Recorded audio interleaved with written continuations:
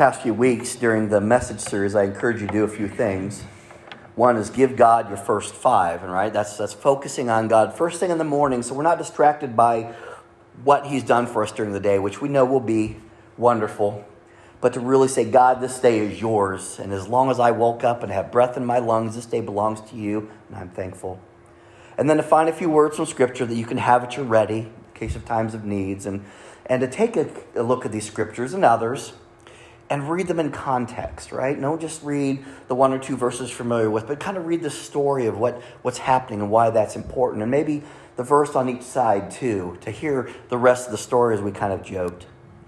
And as I was taking my own advice, I was needing to lean pretty hard on God's direction in the area of forgiveness. And I know what Scripture says, and I speak it here often because I speak about things I need to hear. And I will talk about some of these in a moment, but I needed to do a little deeper digging. Thank you for your forgiveness. Needed to dig a little deeper to hear the context of this, because I know the Bible doesn't contradict itself when you read it and understand what it's saying. So there were some things that I needed to kind of dig a little deeper on. And if we're honest, despite our best efforts, or at least what we know to be the right way, we tend to withhold forgiveness sometimes, right? And we may be very quick, even a little proud, because we handled a situation so nobly, right? That person didn't deserve it, but I gave them grace. Someone rushed ahead of you in a parking spot. Okay. Someone bumps you slightly as they walk by and they politely say, "Excuse me." Well, those are easy things to forgive, right? Right? But what about this big stuff? The things you cannot forget, or the things maybe you shouldn't forget. And there are some things like that. You will notice that I changed the word. Instead of saying forgive, I'm saying forget. Because we are called to forgive. But there are things that we cannot forget because they're relatively traumatic. There are things that you should not forget because they protect you to some degree. And there's a cliche to forgive and forget, and that's certainly what God does. Psalm 103:12 reads, "As far as the east is from the west, so far He has removed our transgressions from us." Now think about that. That is infinite. As far as the east is from the west. That is how much God has removed from us our transgressions, the things that we need forgiveness from Him. Isaiah 43:25 says, even I, am He who blots out your transgressions. These are God's words. It says, "For my own sake, and remember your sins no more." Truly forgives and forgets. And Paul reminds us, the early Christians in the book of Hebrews 10:17, he repeats that. He adds, "Their sins and lawless acts I will remember no more." Hebrews 8:12, "For I will forgive their wickedness and remember their sins no more." God's own word tells us that He forgives and He forgets. We know that we should strive to be like Him. And I want to point out that these promises that I read, a lot of them are found in Psalm and Isaiah. This is Old Testament. And Jesus has not yet come to be the atoning sacrifice for our sins. Now, we know God is good. We know God is unchanging. So this says that since the moment that He created us, mankind, He has wanted a deep and personal relationship with us. And that requires forgiveness because we are not perfect. He knows that anger and fear and resentment hinder a relationship. And He certainly does not want anything between us and Him. And He certainly does not want anything between us, each other, because He's wired us. He has created us to seek a relationship with Him and with others. We call that fellowship. But listen to Jesus' own words found in Matthew 5:23-24. It says, "If you are offering your gift at the altar, and there remember that your brother or sister has something against you, leave your gift there in front of the altar. First go and be reconciled to them. Then come and offer your gift." This is how incredibly important this is. God tells you, "I want your worship." He goes, "But stop. Take a time out. If you've got something with someone else or they have something against you, stop and go take care of that. And then come back. And I'll accept your gift." He knows that you do not have as much room in your heart to love others or yourself or even Him if you have bitterness taking up space. And we went really deep into this as we studied, making space as a part of our Lenten series. And I want to pause and share a video testimony with you. Prior to the start of the service, I played a song by a Christian artist by the name of Matthew West. Now, this man is truly a storyteller. His lyrics tell stories, and I love it. And his songs aren't just based on good music, but they are good teaching. But I want to share a few words from the song that we listened to before service. The song's called Forgiveness, and it says, "It's the hardest thing to give away and the last thing on your mind today. It always goes to those who don't deserve. It's the opposite of how you feel when the pain they cause is just too real. It takes everything you have to say the word forgiveness. It flies in the face of all your pride. It moves away the mad inside. It's always anger's own worst enemy." Think about that. Even when the jury and the judge say you've got a right to hold a judge, it's the whisper in your ear saying, "Set it free, forgiveness." Wow. But let's watch this video as he's telling a little bit of the story about the song he wrote. A woman named Renee Napier wrote to me from Florida, and she shared with me about how she has a mission in her life that she never would have chosen for herself. And she's been on a journey, stepping out of the darkness of bitterness and anger and into the light of forgiveness. She's been asked to do the impossible, and the reason she's been asked to do the impossible is because her 20-year-old daughter was driving home from the beach one night in Florida when her car was struck by a drunk driver. The drunk driver was a 24-year-old kid named Eric, who by all accounts was actually a really great kid. But he was out and made some bad decisions one night, and for the first time got behind the wheel of his car drunk. Eric took the lives of both Renee's daughter and her daughter's best friend. Both girls died that night. And Eric, his life came to a screeching halt. Renee's life came to a screeching halt. Everybody involved was in shock. Eric was sentenced to 22 years in prison because of the crime he committed. And here's this grieving mother left to somehow try and pick up the pieces of life after she's had to do what no parent should ever have to do, say goodbye to her child.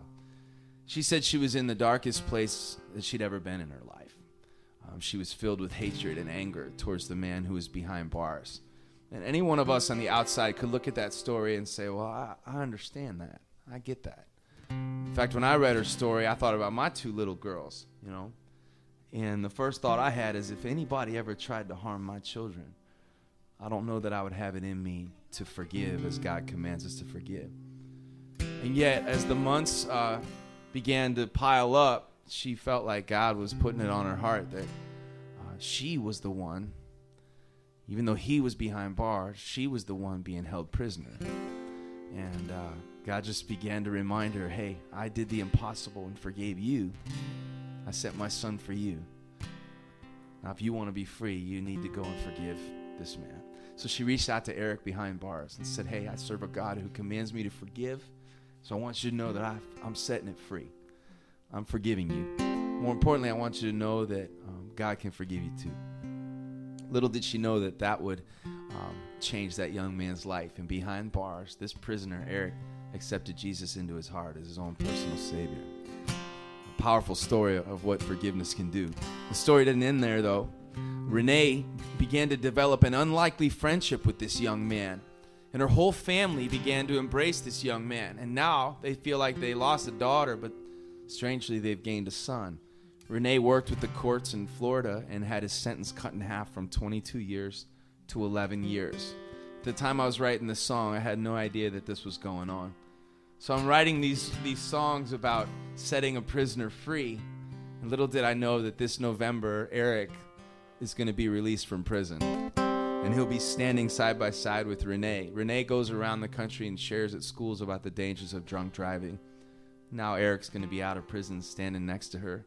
She said they're not just going to share about the dangers of drunk driving anymore, but also about the power of forgiveness. I'll sing that last verse again. And these words took on new significance when I found out that Eric was free and Renee was free.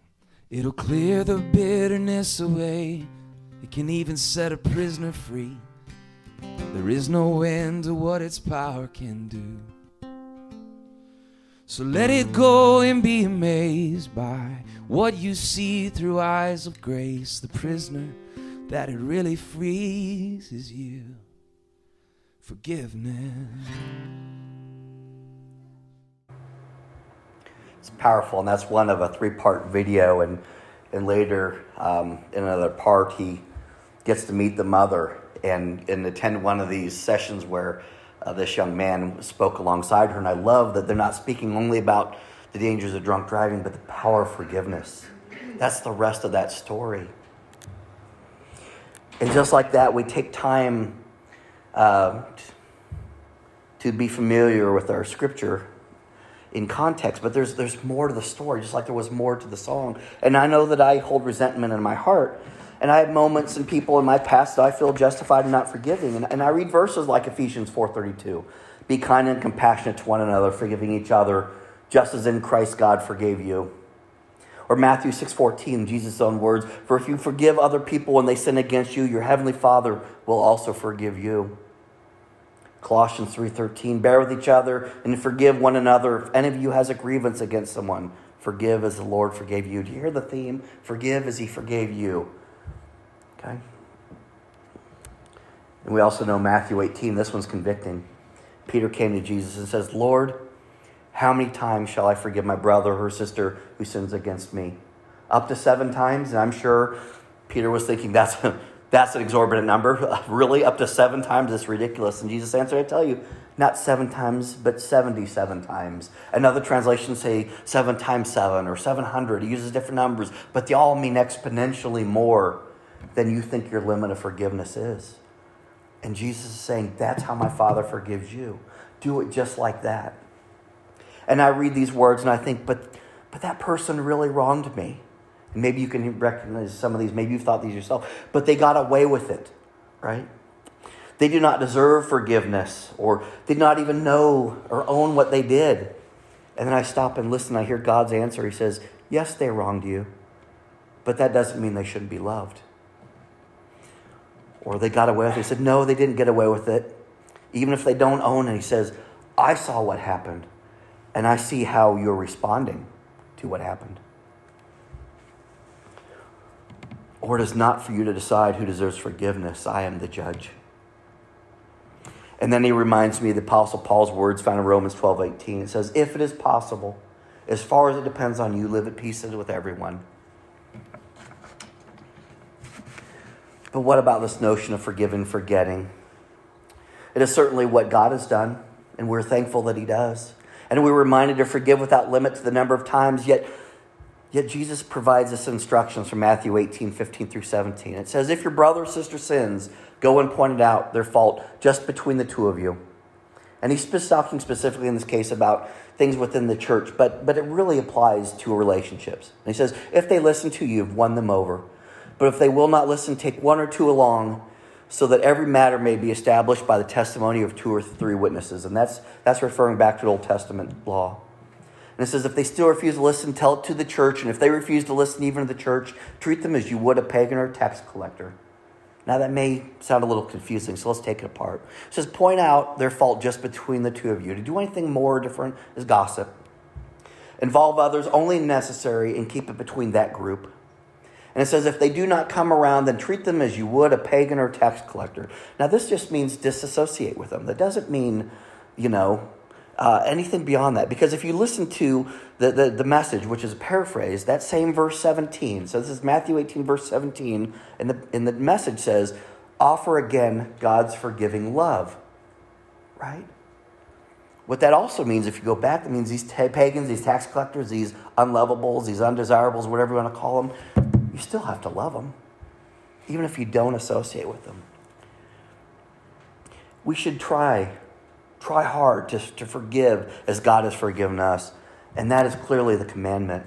And I've often spoken on this topic on Sunday mornings, and I freely confess it to you that there are places in my life I need to apply this better. And it's funny how God will reveal things to you in unexpected ways. Not ha-ha funny, ironic funny. But I was on a webinar a few weeks ago, and this thing called Soul Repair, and I actually shared a little bit about it this morning. Soul Repair was intended to deal with soldiers returning from war who had, by their order or action, done or witnessed or been exposed to things that they believe to be morally wrong. And usually in times of war that happens, right?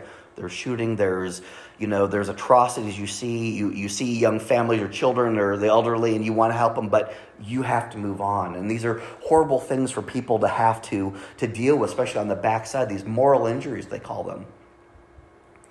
But I was on this webinar, and this panel was a Navy chaplain, a rabbi, because this is not a Christian-only problem. a biblical scholar, and it was fascinating. This lady, not in the session, but before, took apart the book of Lamentations. I mean, like analyze it, a Christian moderator and a former soldier. And it was very clear when the soldier spoke, I could hear the anger in his voice as he was describing what he had done and witnessed while serving in Afghanistan.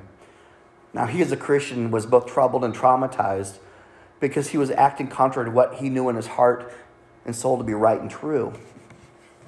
But what struck me, he repeatedly said, how can I reconcile with these people? I can't go back there and say I'm sorry or fix that. He goes, I can't. And that stuck with me almost to the point that I could not focus on anything else.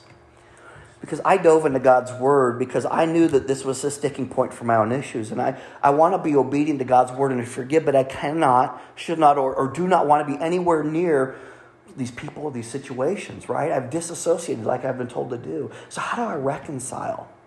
And the image on the screen captures this for me. The vase has been destroyed, right?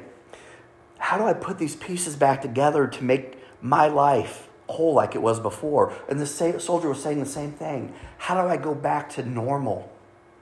How do I go back to normal? And the truth is, you can't, and you shouldn't. This is just going to lead to discouragement and some negative self-talk. You're saying, I'm not a good Christian because I can't get back to normal. I can't undo or unsee these things. But the truth is you cannot alter the past, but you can alter the weight it has on your life. Or in the case of even some of these things we talked about this morning, you can have it redirect your life in a way that's positive. A couple of weeks ago, I shared a story, and I kind of updated it for the times. It was a man and his young son and helping a lady with her shopping cart. The original story goes something like this. It was two monks walking down a road, and a carriage pulled up on this muddy road, and the door opened, and a woman just very nicely dressed looked out and kind of scoffed at the mud, and the monk went over and kind of gave her back, and she hopped on, and he took her to the edge of the street out of the mud and set her down, and she almost pushed him away, the original story goes. And the older monk, the young monk, just continued to walk about their way. And a couple hours later, the younger one says, this has been bothering me. He says, you helped that lady out of the kindness of your heart. And she, not only did she not thank you, but she just kind of shoved you away and dismissed you. And he looked and he said, you know what? I put that lady down hours ago. Why are you still carrying her? Right? That's what this stuff does. And I'm afraid that as the number of these relatively small moments are allowed to pile up in our lives, we'll have a diminished capacity to accept people as good. Think about that. Do not let these little things pile up to the point that you have trouble accepting that people are good. And we know what I'm talking about.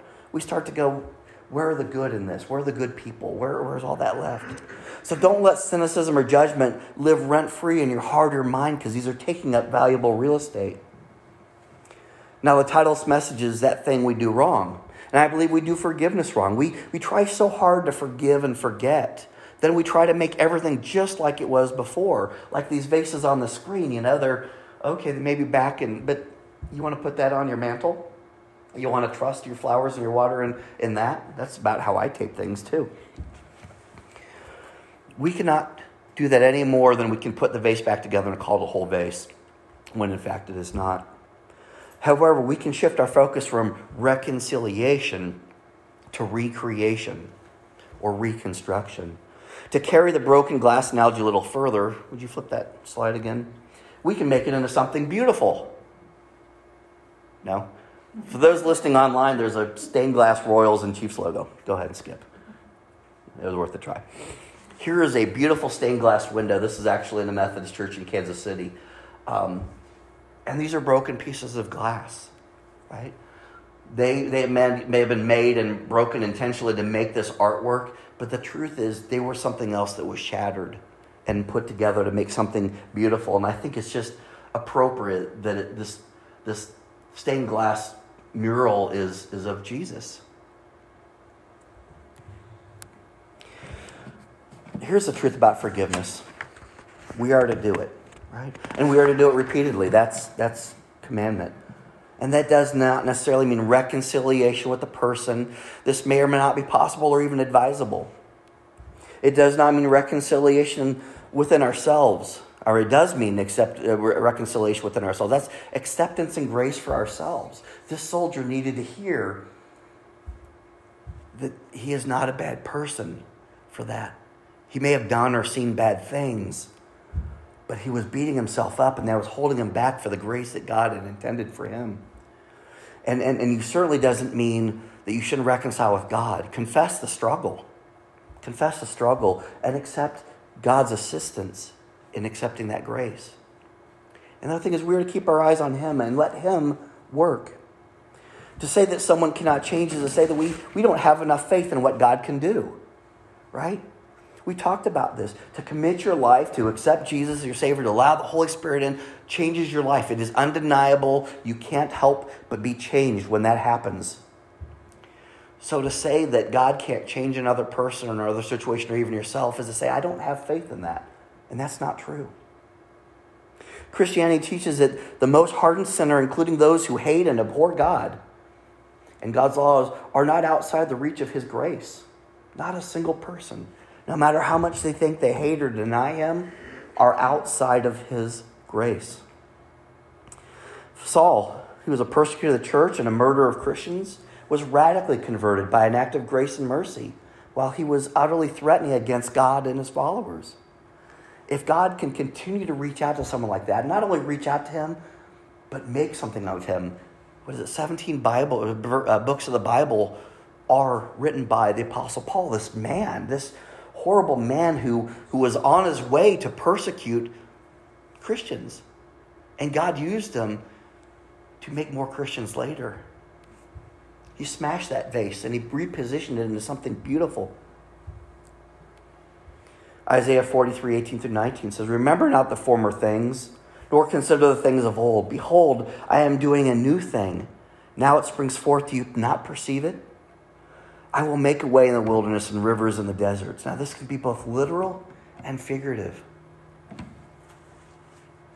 2 Corinthians 5:17, this is from our friend Paul. Therefore, if anyone is in Christ, he is a new creation. The old has passed away. Behold, the new has come. Why would you withhold forgiveness from anyone or yourself? That is the new that is coming. Don't worry about the reconciliation if it's not possible or unadvisable. Make it a reconstruction, a recreation.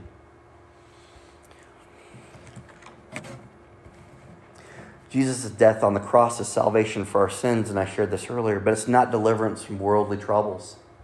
There will be things that test our faith, test our patience, test our love in others. But we saw this video that Matthew West recorded. We heard the story of this mother and the loss of her daughter and how hard that would be. Even Matthew West was saying, I have 2 daughters of my own, how hard that would be. I know people in this room have had loss of their children in similar ways. So you say, what do I do with this anger? And all we can do is turn to the Bible. And what's nice about this story is Jesus and God, they've been there. God lost his son, right? His son was murdered on our behalf. And he loves us and he forgave us. And that's why we have the relationship. So I say, what do you do with this anger? You give it to him. He's got big, big shoulders. You know, you walk into some places and they say, leave your problems at the door, right? Come here, you're on vacation, leave your problems at the door. This is the one place we're saying, please bring your problems. Bring them here and leave them right here. And in a few minutes, we're gonna have communion and we're gonna listen to a song, Come to the Table, because this table was made for people like us, the hurting, the lost that have been found. Everyone is invited to this table. And that's why I love that we celebrate open communion. There's no secret password. There's no handshake. There's no contribution that needs to be made. He says all are invited. That's what's wonderful about Christianity is its inclusiveness. It's inclusiveness. All are welcome. Not only are they welcome, they're encouraged. So let's do our part and make sure we're inviting and encouraging people to have that kind of relationship with him. And that starts with us. Let's pray. Father God, life is wonderful, but it's certainly not always easy. And there are certain things that we just try so hard at doing. We try to love everybody, but darn it if they don't make it hard. Lord, we know we should forgive people, but sometimes we get in our own way. Lord, your message isn't to forgive and forget. Your message is to do what you did, which is to take that horrible situation, whatever it is, no matter how bad it feels, and make it into something wonderful. Whether it's a powerful testimony of healing, of grace, of forgiveness, or just how we survived an uncomfortable situation or relationship and learned to rely more and more on you. Father, as we pause on this Sunday morning and we recognize in the symbolism and of communion, that Last Supper, when Jesus surrounded by his disciples, even the one who betrayed him, and he said, I'm going to give my body for you. And he said, I'm going to pour my blood. It's going to spill for you. And this blood will be the new covenant. And because of that wonderful gift, because of that loss, and because of that enormous amount of forgiveness that has been shown, we can come to this table freely and boldly. Lord, we thank you for your presence here. Amen.